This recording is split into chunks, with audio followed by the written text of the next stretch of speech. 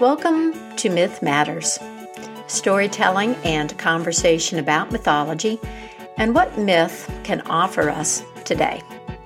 I'm your host and personal mythologist, Dr. Catherine Svela. Wherever you may be in this wide, beautiful, crazy world of ours, you are part of this story circle. Today, I want to tell you the story of Abu Qasim's slippers. I found this Persian tale in a collection by Henrik Zimmer, edited by Joseph Campbell, called The King and the Corpse, Tales of the Soul's Conquest of Evil. This book contains another of my favorite stories called The King and the Corpse, and this was the topic of episode 19 in season 2. So that's October of 2020 if you want to track it down. Now, Tales of the Soul's Conquest of Evil has a rather ominous sound, and I don't want to give anything away before I tell the story. So I'll offer these words from Sri Aurobindo as context. Always you will find that within you the shadow and the light go together. It is up to you to know how to utilize the one to realize the other. That's Sri Aurobindo. It's up to you to know how to utilize the one to realize the other. An astute and provocative observation. Each of us is responsible for our conscious evolution, and work with the psychological shadow is an integral part of this process. This work is typically catalyzed by forces beyond or outside the ego, however. After all, the dynamic relationship between what we are and want to be, what is deemed acceptable or safe, and what is judged unacceptable or felt to be scary or useless, this is what gives rise to what we call the ego and the shadow in the first place. Considered in the abstract, I think these psychological concepts are rather hard to grasp. Hence the story about Abu Qasim and his slippers, which is humorous and profound. I've reflected on it many times, and I hope that it is of value to you too. So I invite you to relax and listen. Let your imagination roam and take you where you need to go right now. If a detail or moment in the story snags your attention or feels significant, make a note. This can open up the meaning that this story holds for you right now. Abu Qasim's slippers. There was once a wealthy merchant named Abu Qasim.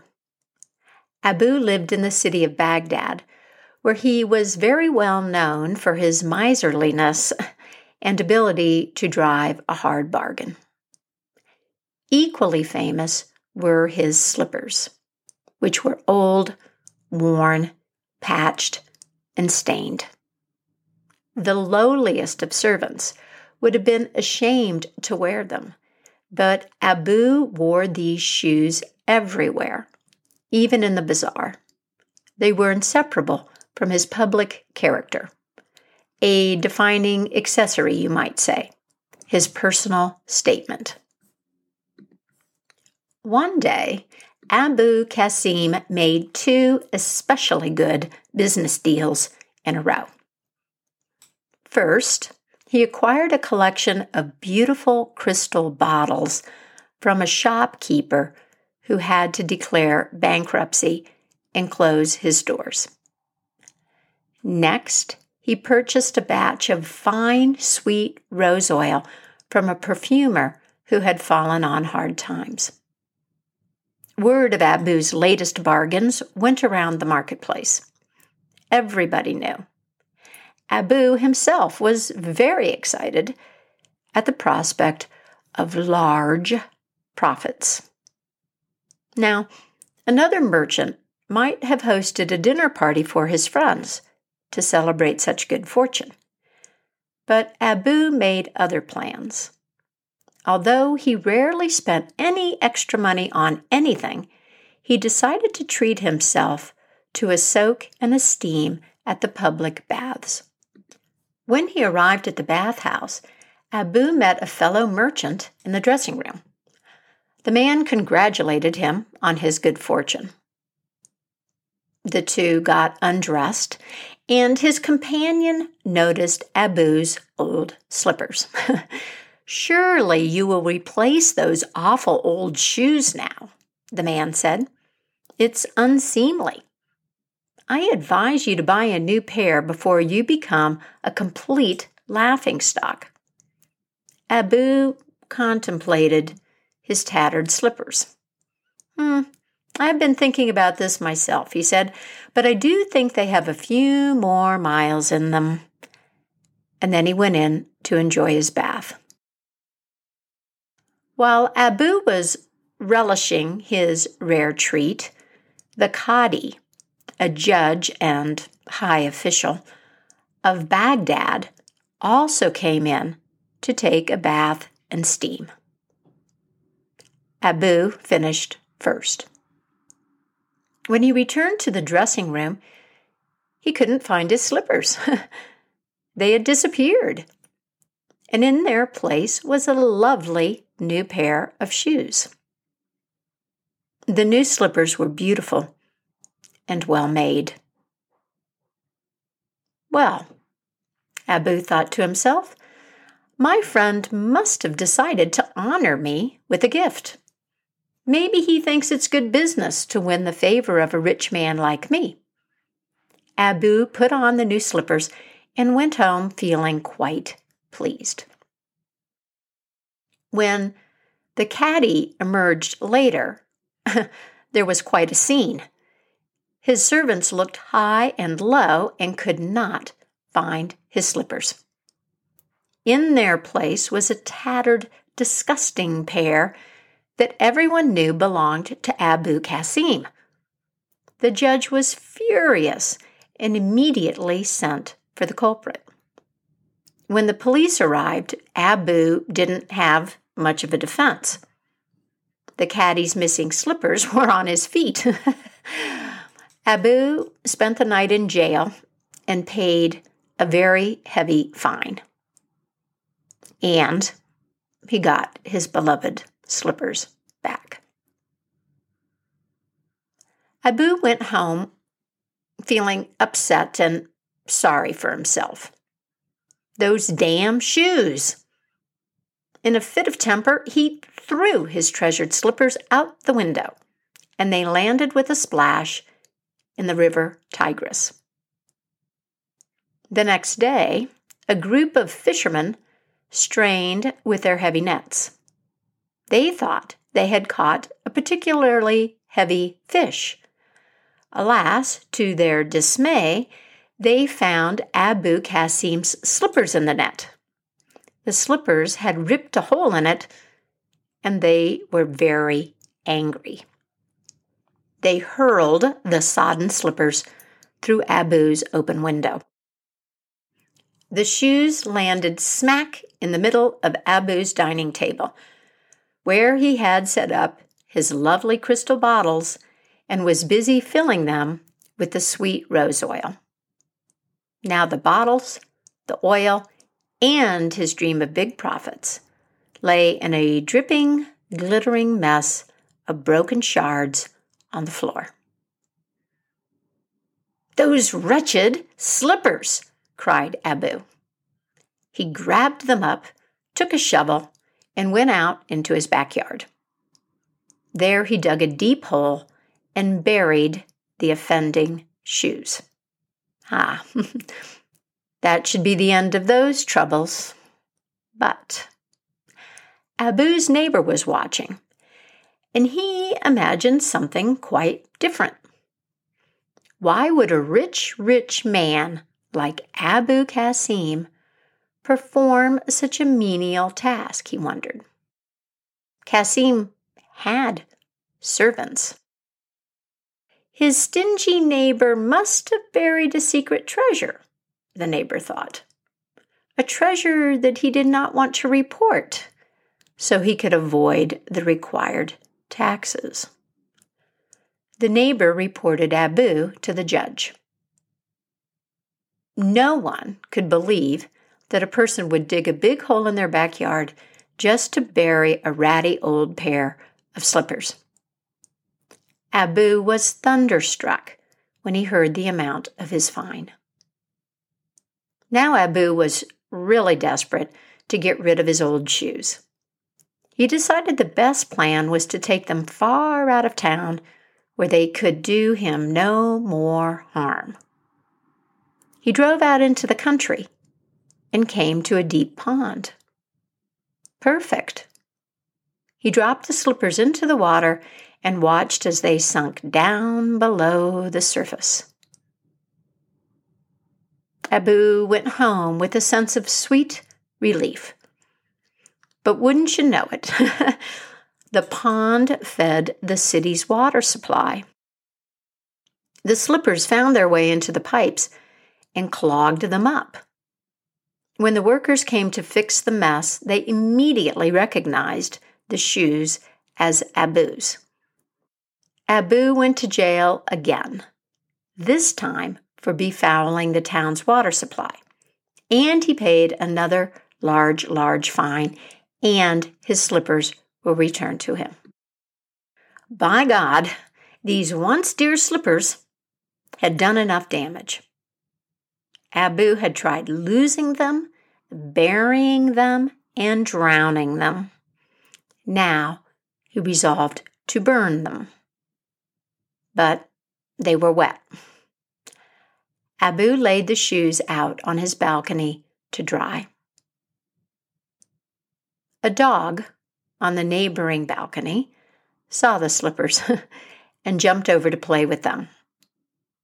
The dog tossed the slippers up in the air and, oops, one went sailing into the street below, where it hit a pregnant woman on the head and knocked her down. The woman had a miscarriage. Her husband went to the judge and demanded damages from Abu, who is no longer so rich. But what could he do? Abu was forced to pay. Now Abu Qasim was flat broke and desperate to be rid of his shoes. He stood before the judge and raised the slippers aloft in a gesture so solemn and earnest that the judge almost laughed at the absurdity of it. "Please, Your Honor," begged Abu, "do not hold me further responsible for the evils caused by these slippers." The Cadi felt that he could not refuse. He granted Abu's wish, and Abu Qasim went out to buy a new pair of shoes. The story of Abu Qasim and his slippers could be read as a simple morality tale. There's a rich miser who has a run of bad luck, faces disgrace, and loses his money. Moral: greed is bad. Bad things happen to people who love money too much and take advantage of the misfortunes of others. The miserly Abu simply gets what he deserves. We've heard this important message many times, and it is a theme in the story.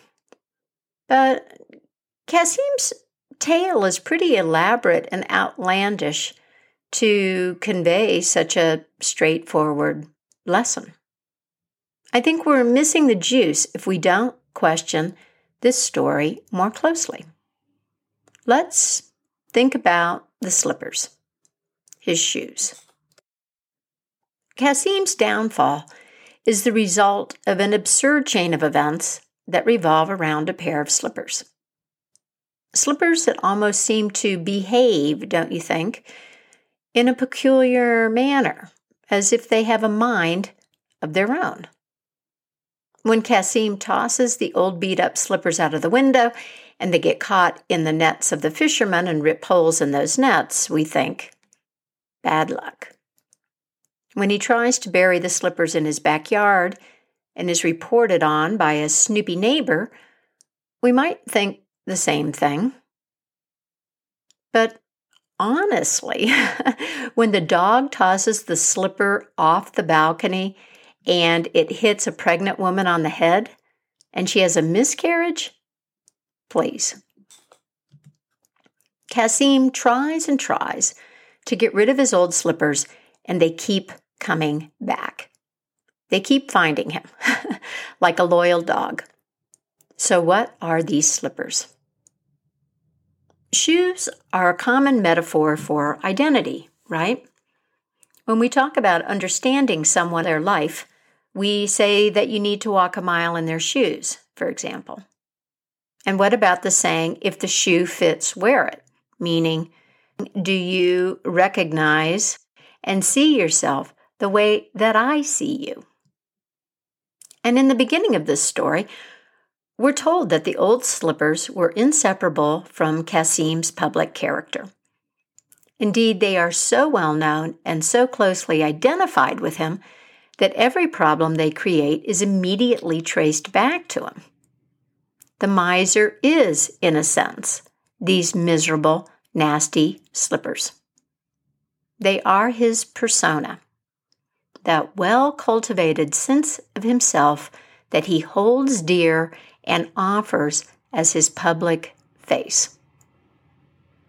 Having a persona, or a number of them, is a natural feature of psychological life. We each play different roles in the world, and playing them well matters. And yet, these roles are not our true and complete identity, our self. There is also a private self or selves, and of course the shadow and the vast unconscious.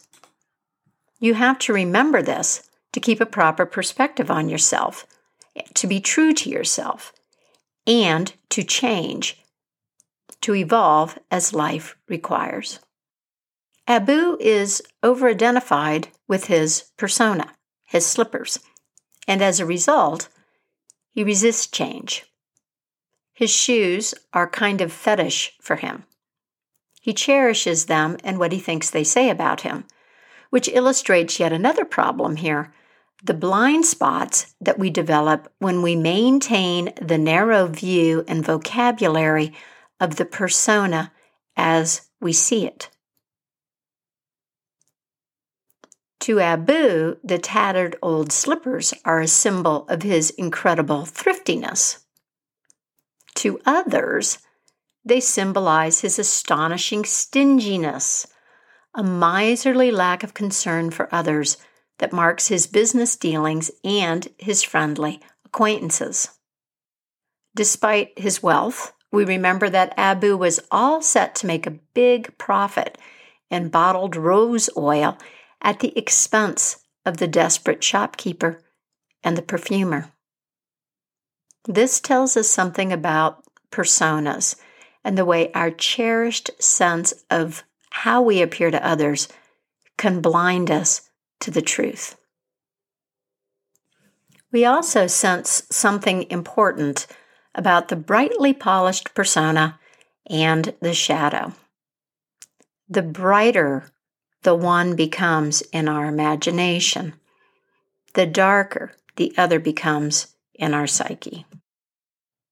This is part of the one-sided consciousness that Jung and others have warned us against.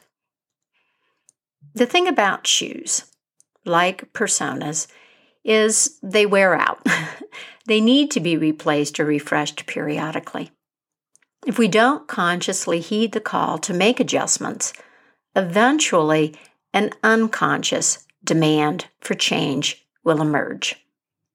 In the case of Abu, we note that he is perfectly happy until he takes the wrong pair of slippers from the bathhouse.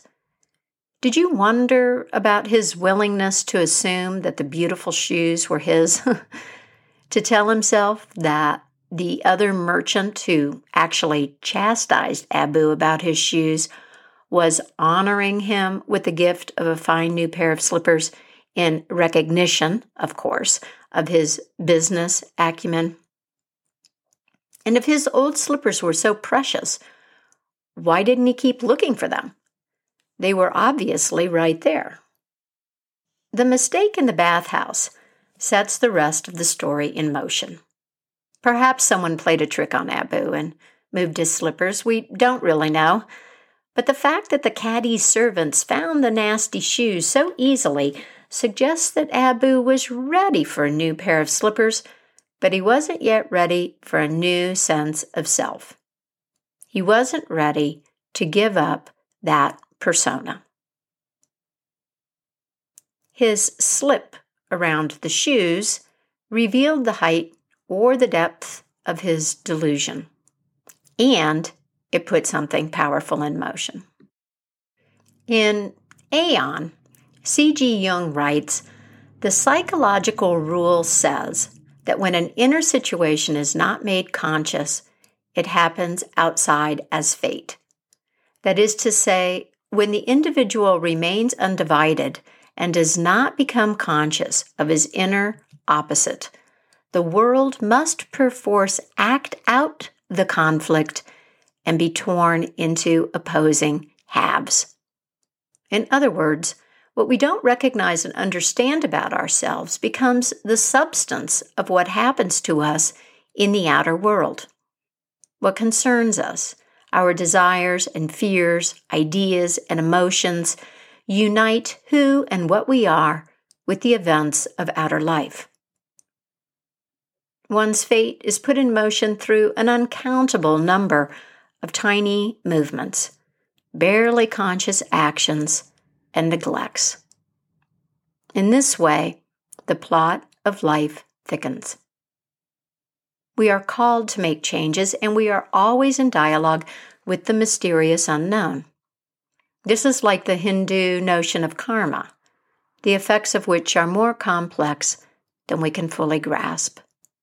Our being and life circumstances are determined by it, but karma is also altered by conscious choices. As the story unfolds, Abu's commitment to destroy the slippers grows. Each plan requires more conscious intention and involvement than the one preceding, but he is repeatedly foiled, and he loses all of his money. He has to be desperate enough to change and impressed deeply enough by these events to remember them. Abu has to be willing to buy himself a new pair of shoes this time and the next time too. His punishments before the judge and his poverty might seem extreme, as we are examining this story as a description for what is, for Abu, unconscious. And yet, I think his downfall speaks to the strength of the ego that clings to the polished persona, the one that says, "Oh, these gorgeous new shoes must be a gift for wonderful me." Turning to Jung again, he writes, "Before the bar of nature and fate, unconsciousness is never accepted as an excuse. On the contrary, there are very severe penalties for it." We know that conscious evolution is important and hard work. I do think that we are supported in our efforts, however imperfect they may be. There are variations on Abu's story with different endings. In one version, Abu is required to take the slippers home, where he carefully stashes them in a closet and goes out to buy new shoes for himself and a whole bunch of other people. The moral message about greed and Abu's newly found generosity is important, again, but I prefer the ending that strikes an ambiguous note. The judge releases Abu from responsibility. Who is the judge? Where did the slippers end up? I think the judge, like the slippers, is part of the unconscious lived as fate, an image of the mysterious support that we receive as we are made by life and set through our inner dynamics to realize what is possible in ourselves. Always you will find that within you the shadow and the light go together. It is up to you to know how to utilize the one to realize the other, Aurobindo says. And we also have partners in this task, in the outer and inner worlds. In the words of M.C. Richards, within us lives a merciful being who helps us to our feet however many times we fall. Now, speaking of partners, I'm excited to tell you about a new workshop offering that will begin in September. It's called From Adversary to Ally, Transform Your Inner Critic. You know that voice, the one that is rarely, if ever, satisfied with you. We all have one. What if this most intimate relationship was a source of clarity, insight, and productive advice, of support rather than sabotage? From Adversary to Ally is a 9-week workshop. It's all online to facilitate this reframe.